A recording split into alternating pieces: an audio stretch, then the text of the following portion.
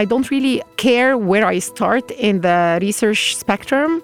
I might start completely solving the problem from scratch. I might start by capitalizing on other people's work. I might put pieces together to make it work. The important goal to me is to have something that works for the purpose of the customer. You're listening to the Microsoft Research Podcast, a show that brings you closer to the cutting edge of technology research and the scientists behind it. I'm your host, Gretchen Huizinga. Machine learning is a powerful tool that enables conversational agents to provide general question-answer services. But in domains with more specific taxonomies, or simply for requests that are longer and more complicated than play baby shark, custom conversational AI has long been the province of large enterprises with big budgets. But not for long, thanks to the work of Dr. Reham Mansour, a principal software engineering manager for Microsoft's Language Understanding Service, or LUIS. She and her colleagues are using the emerging science of machine teaching to help domain experts build bespoke AI models with little data and no machine learning expertise.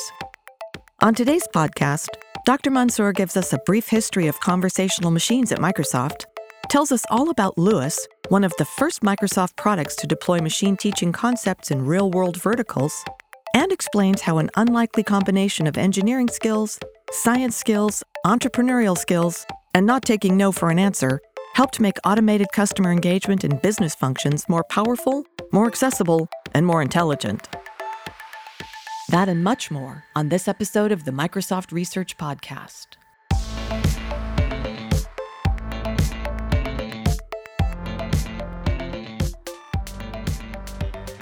Reham Mansour, welcome to the podcast.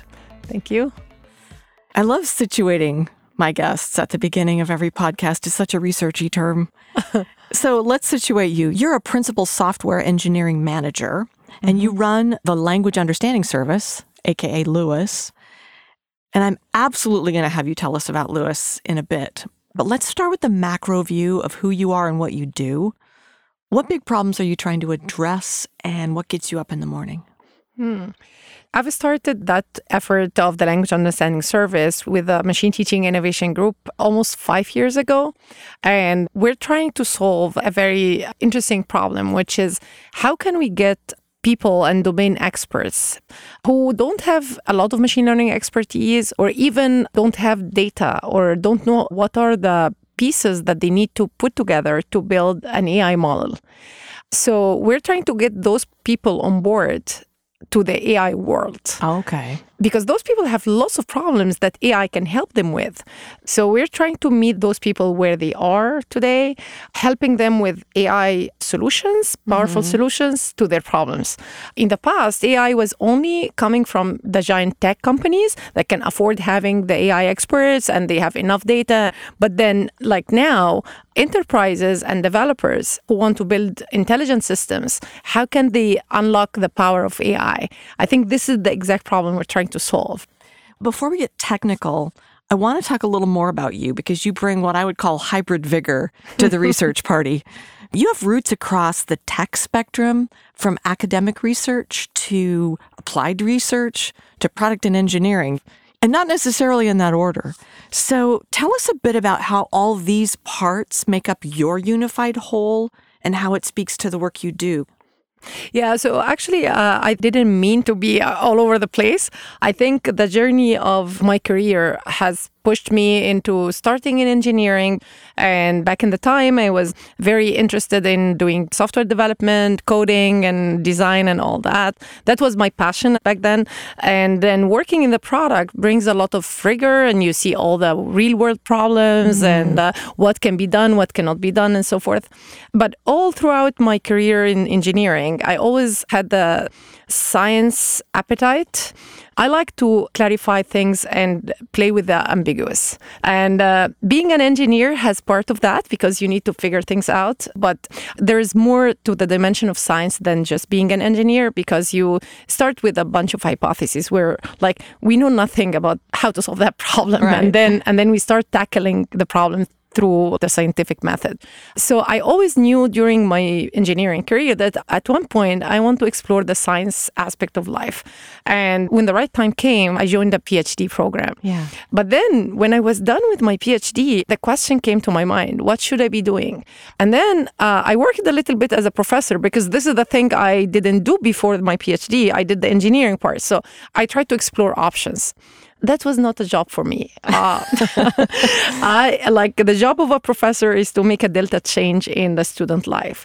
And I love working at a fast pace with the smartest people in the world. So this is why, professor job was not for me. Move me to a faster lane. Exactly. Get me to a faster lane. So I joined Microsoft Research and I started exploring that sweet spot for me. And that's exactly where I found my real passion. So yes, engineering is great. Academic research is awesome. But what's more awesome for me was how can I build something that solves a scientific problem, but yet it's useful to people. You joined Microsoft Research in 2012, and you came as a senior NLP applied researcher. Yes. In the Advanced Technology Lab in Cairo. Yes. And you worked on several language innovations that ended up actually shipping in products. So tell us a bit in turn about the work you did in sentiment analysis, topic detection, and key phrase extraction, because those were some of your big innovations. Yes. Back in the time when I joined the Advanced Technology Lab in Cairo, my mission was to focus on making an impact out of whatever innovations that we work on. So I always start with the customer. I don't like to start with a problem that interests me. It has to be a problem that interests me and solves a problem. So first I went and talked to multiple groups who are either doing NLP at the moment or have plans to do NLP, like the Azure Machine Learning team. Right. So when we started talking, then I wanted to come up with my research agenda. And at that time, I figured out a bunch of problems that have to do with, I would say, the basic fundamental blocks of building NLP stacks. Mm-hmm. So I started abstracting the different problems I got from the different groups and tried to put it in one technology that can serve multiple groups so that we can really make an impact on multiple ones. Okay. And back in the time, those were the three key pieces that we landed as important across multiple groups. And they ended up landing in production for many of these groups. These are very classic NLP problems that many people in the company have kind of tackled. The other main activity I did was looking at who in the company is doing that, right? Who in MSR or non-MSR groups that are working on that actively. And then I started a bunch of collaborations. So for example, the sentiment analysis, I found that there were two main players in that area. And I found that they are already talking, but kind of each of them is working on a different approach. And my goal was always to solve what the product group wants. Right. So I was the person among the three who played that role with that collaboration between the two groups and myself. There's that example, but then there was another example of topic detection, which was completely something that, for example, Bing News wanted to tag their news data with topics that might not necessarily be mentioned in the news articles. But by finding the semantic relatedness between the content of the article and other web data, we can get to that level of detecting the topic, but that is not mentioned. That work was not available in other groups, and that was something we started working on and moved forward. I don't really care where I start in the research spectrum. I might start completely solving the problem from scratch. I might start by capitalizing on other people's work. I might put pieces together to make it work. The important goal to me is to have something that works for the purpose of the customer.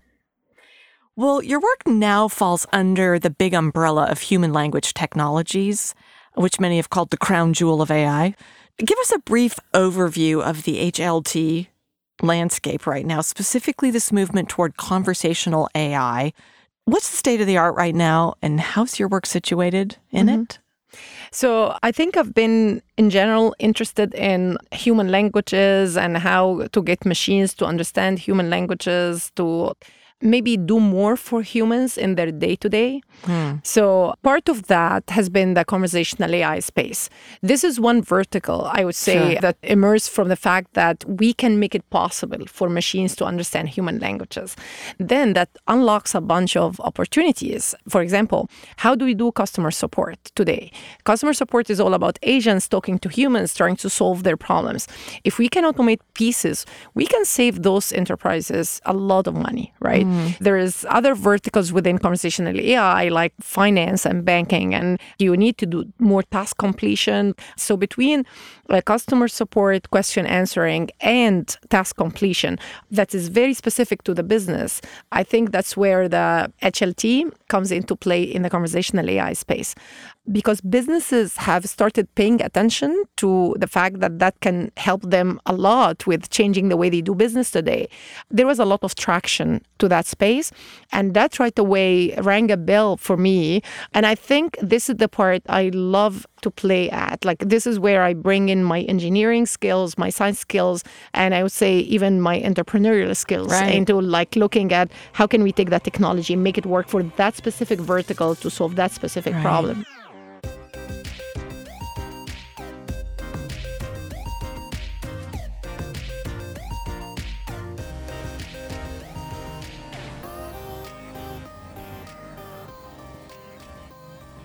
I want to turn our attention specifically to machine teaching for a second, because it's the technical foundation of what we'll spend most of our time talking about today. I recently had your colleague, Patrice Simard, on the podcast, and he gave us a fantastic overview of machine teaching. But for those people who didn't hear that podcast, and they can go back and hear it if they want, and even for those who might have heard it but can't remember everything, let's review. What is machine teaching, and how is it different from traditional machine learning? The goal of machine teaching and traditional machine learning is to build an accurate model. Same goal, right? So a user who's using either would have the goal in mind to build a model, a good model, right? But then the what and how is what's different. So usually to build any model from data, you need to have some knowledge that exists somewhere. In machine teaching, it's about extracting the knowledge from the teacher. So it has the human in the loop, providing the necessary knowledge about the domain so that we can build an AI model specific to that domain. Traditional machine learning is about extracting knowledge from data. So using the compute power to extract the knowledge from huge amounts of data. And that's where deep learning and other keywords, transfer learning, come into play. So when and why machine teaching can be useful? I would say in situations where there isn't enough labeled data already available and you want to build a custom AI model that's specific to your domain, but you don't have machine learning expertise. Between the three pillars that I just mentioned, this is when machine teaching shines as a good solution versus traditional machine learning. If a problem has lots of labeled data, just go on with traditional machine learning because deep learning would shine way better. But machine teaching is when you don't have data, you don't have machine learning expertise, and you want to build a custom model. So machine teaching is all about custom AI, when you don't have labels or when you don't have machine learning expertise. This is exactly the problem we're solving.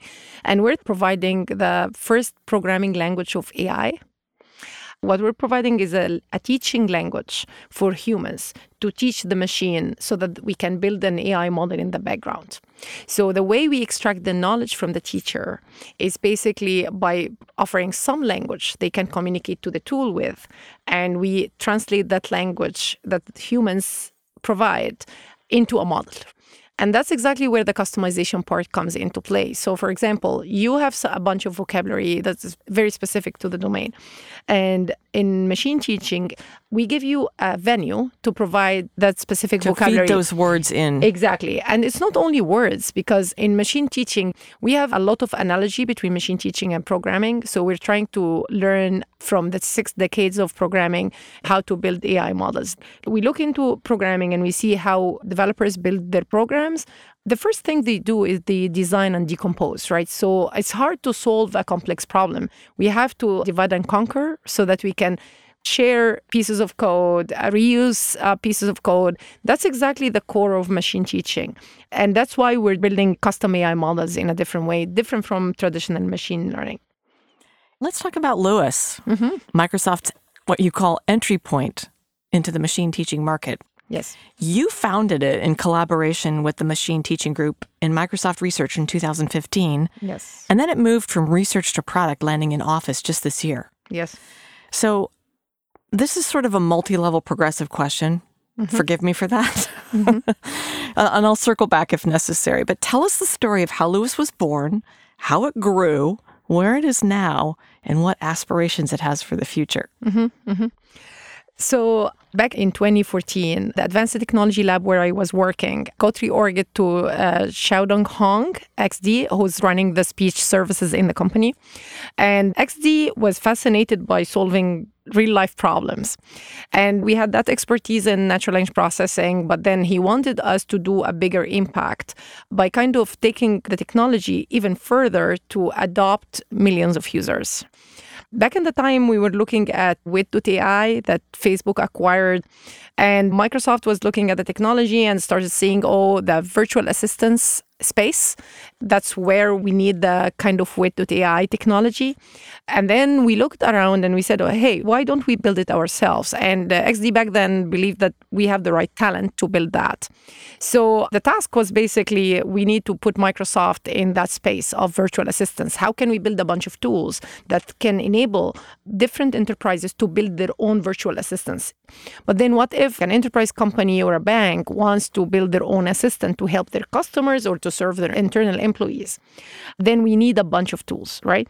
So language understanding has been a key part in the speech stack. So speech comes as an audio translated into text using the automatic speech recognition, ASR. And then out of that text, we need to apply language understanding, right? To extract what is the user intention, what are the key entities or keywords in the utterance. But then understanding the content of the utterance is very important, right?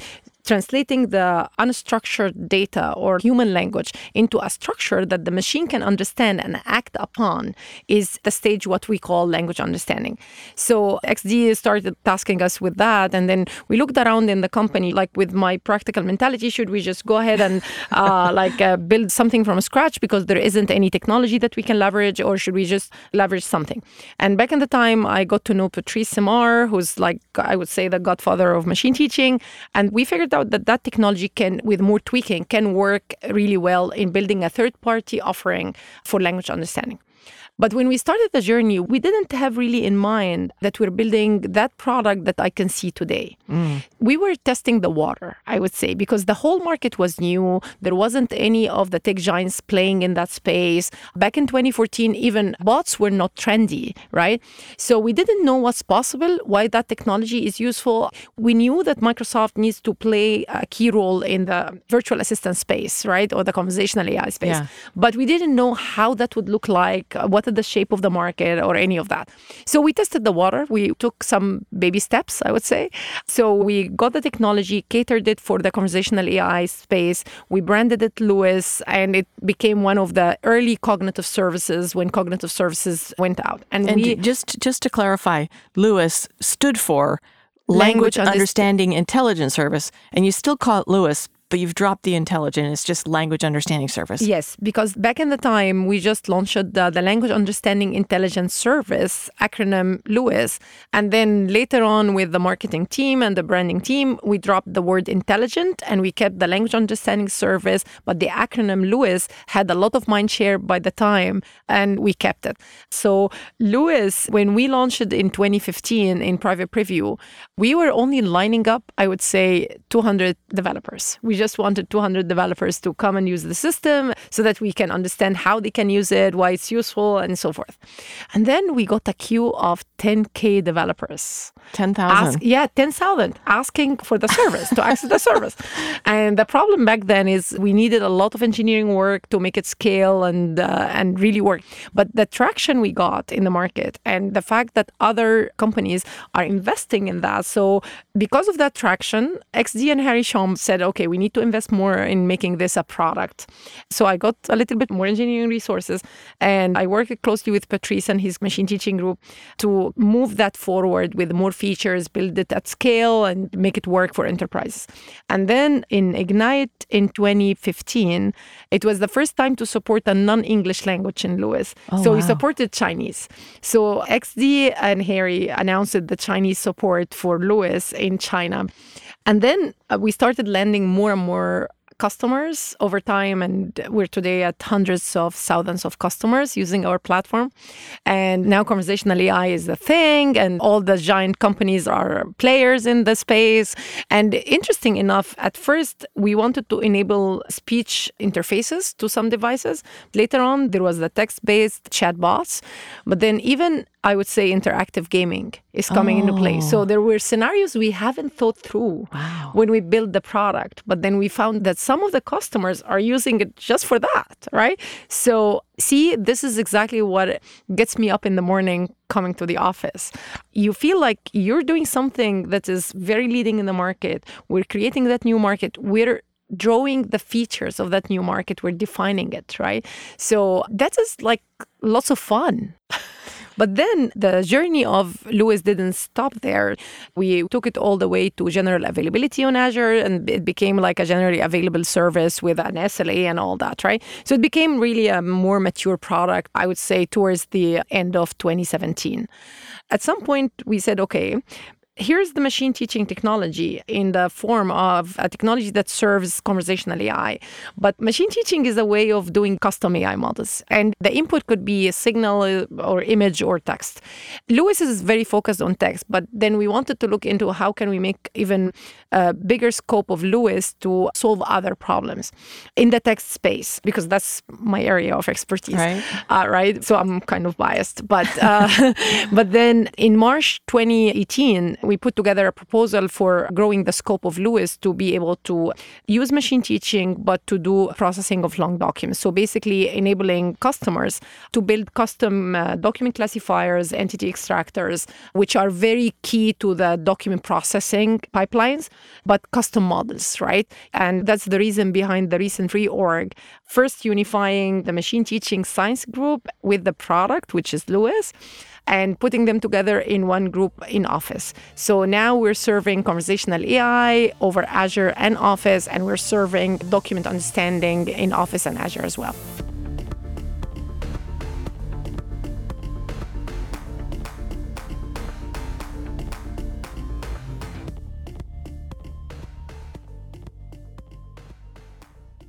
This is the part of the podcast where I ask what keeps you up at night. And we've been talking about a couple of ideas that could have unintended consequences, like giving machines human language capabilities and giving humans who have no expertise in ML the tools to build their own models.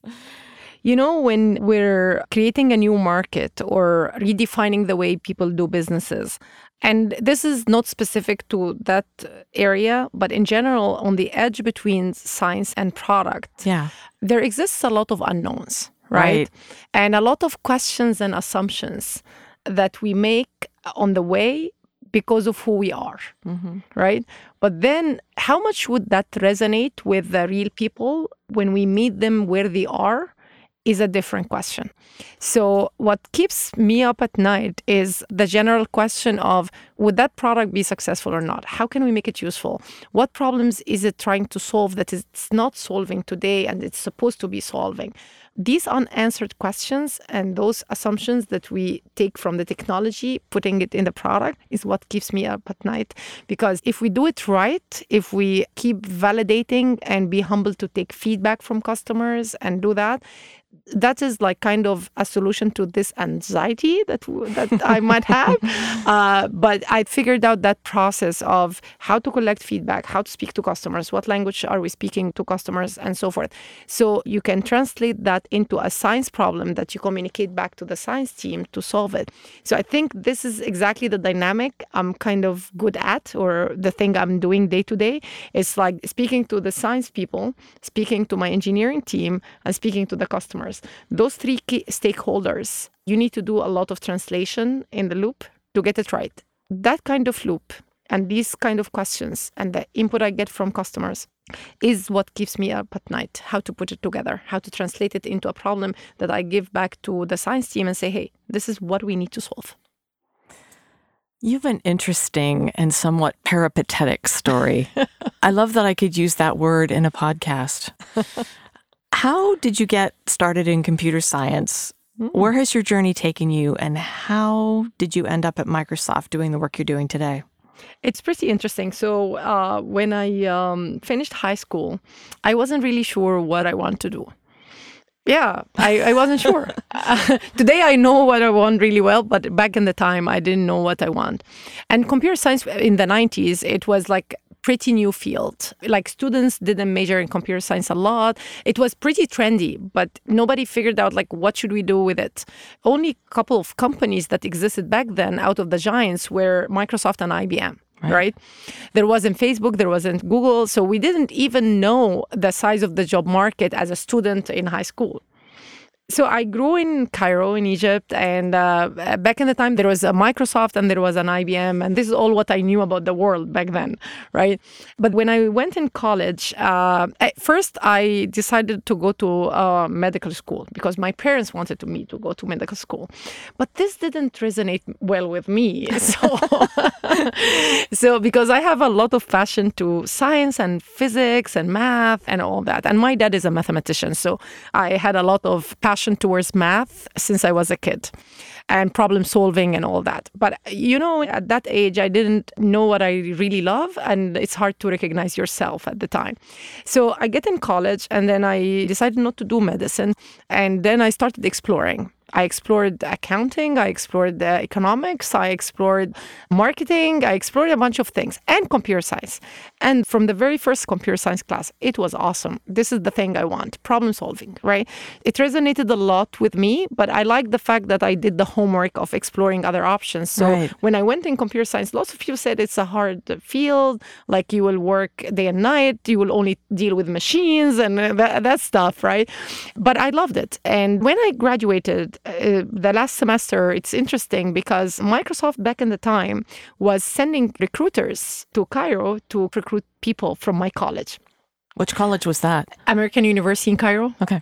And it was kind of interesting because the top people in class used to go to Microsoft. So it was kind of a good prestige if you get an offer from Microsoft. Sure. But back in the time, me and another colleague of mine are the only people in our class who got an offer from Microsoft here in Redmond. But my parents didn't want me to come here by myself and leave them. I started my career, because I stayed back in Cairo, I started my career in IBM, alternatively. And that's where I started as a full stack developer and later a dev manager. That's how I started my journey in computer science. But in IBM, I learned lots of rigor, lots of discipline, the corporate world. And like it was a good learning that prepared me a lot to where I am today. Tell us something we don't know about you, Riham. Okay. Any interesting or defining moments in life, an epiphany, experience, a characteristic that has defined your direction personally? There are two things I love to do. I love to build dreams and achieve them. So I love to live the dream first before I achieve it. That's me, yeah. That's why I'm into that business. I think the one thing that keeps me going is I don't take no as an answer. So I always try to find another path to my dream. And I have to build the dream, embrace it myself so that I can get my team to execute on it. Those are the two key things that I would say characterize me or define who I am. Have you been like that since you were little? Yes. I would say yes. How'd that go with your mom and dad? You know, it's interesting because I was not a no person to my parents. Oh, okay. Yeah, not at all. And I'm not a no person in general, but I don't take no as an answer. So if I want something, I want it so much that you might tell me no in one door, but I will go try to open another door so that I get a yes. So I keep trying. And, you know, I've learned in life that there isn't anybody who wanted something very much and didn't get it. You always get what you really want so much.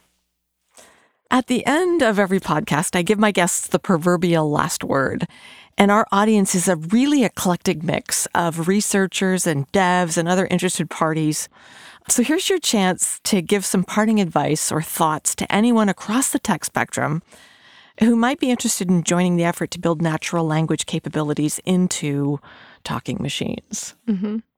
I would say the first thing, you have to have the passion for that because it's not a straightforward domain. It's not well defined yet. So it will be a journey for you.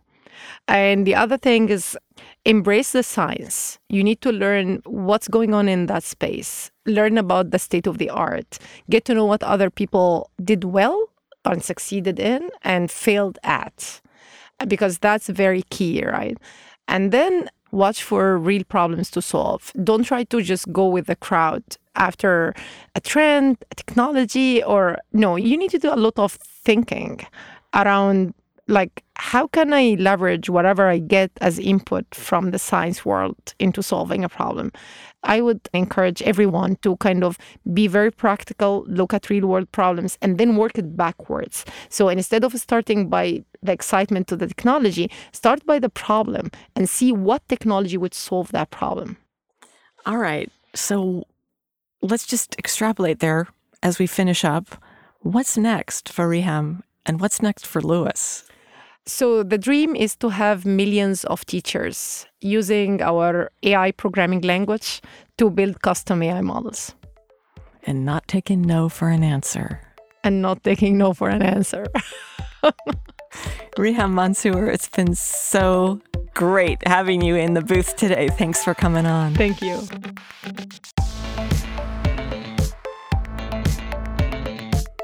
To learn more about Dr. Riham Mansour and the world of bespoke AI powered by machine teaching, visit Microsoft.com/research.